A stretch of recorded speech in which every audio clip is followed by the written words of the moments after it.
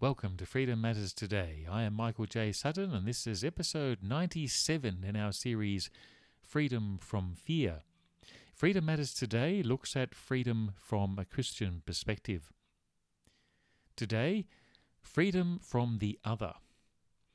In the north of Japan, way up there is a tiny peninsula called Oga. I went there in search of monsters. The monster of Oga is a creature of foulness and violence, known for its brutality and for the fear he instills in the children of the desolate hamlets and towns of the north in the darkness and deep snows of winter. These monsters are known for their large heads and faces, more like deeply set masks with open, bulging eyes and sharp razor teeth.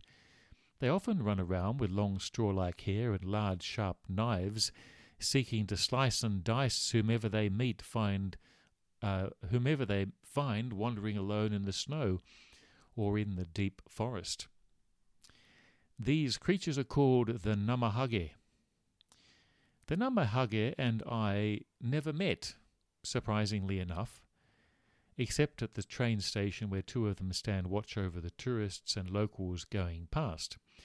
Many of these towns have stories and legends about these creatures whose fault only resides in the fact that they look different from the locals. On closer inspection, the Namahage obviously had poor dental work and larger noses, maybe eye trouble, perhaps they were short-sighted or had low iron levels, and probably came from a different village or from another island or nation in the distant past and found their way from social exclusion to separation to myth and horror stories to tell your kids late at night when they needed to stay indoors, eat their dinner or do their homework. Most societies, even morally and spiritually bankrupt ones like ours, find it necessary to create monsters that lurk within our towns and cities that prey on the innocent and corrupt others. The church has been doing it for centuries. The herbalists and local remedy specialists of the Middle Ages were called witches. They were burnt at the stake or drowned. But for some reason, the churches that were so concerned with expelling evil covered their cathedrals with goblins and ogres and demonic beings. The witches were also women, so their power and prestige in society challenged the corrupt church and social leadership. If they were not killing witches and Protestants, the Roman Catholic Church and the Orthodox were killing Jews, Europe's favourite target for religious and secular fascism. It is strange that whilst the Church held power for 1,000 years, society failed to develop, grow, evolve or benefit more than a tiny section of society in the West. Why was that?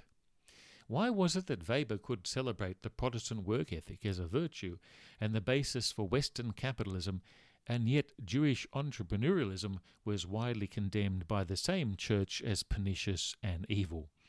What hypocrites!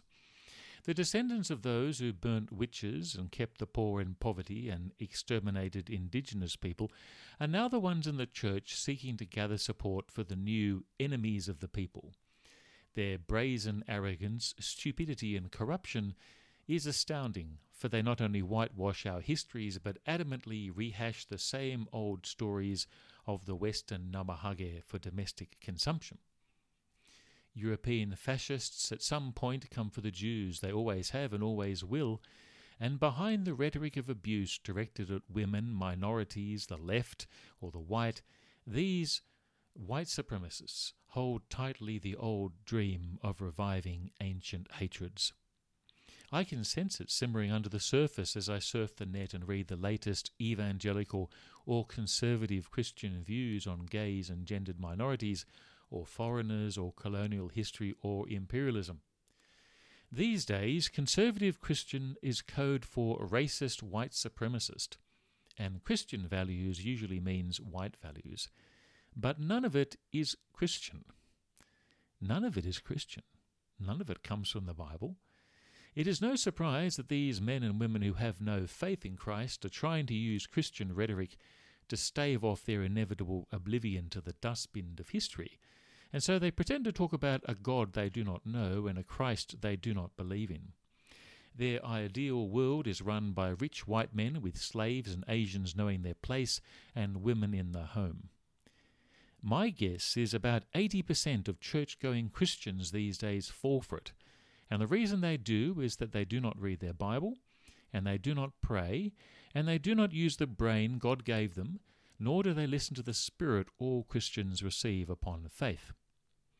Their religious leaders manipulate them, lie to them, trick them and con them, stirring up their fears and anxieties and telling them that out there in the snow is the Namahage, with their sharp teeth and long knives. Or the enemy could be Russia, or China, or Biden, or transgender kids. Just have a blank slate and fill in the name. Maybe they should read what Paul says in Ephesians 6 verse 12. For our struggle is not against flesh and blood, but against the rulers, against the authorities, against the powers of this dark world, and against the spiritual forces of evil in the heavenly realms.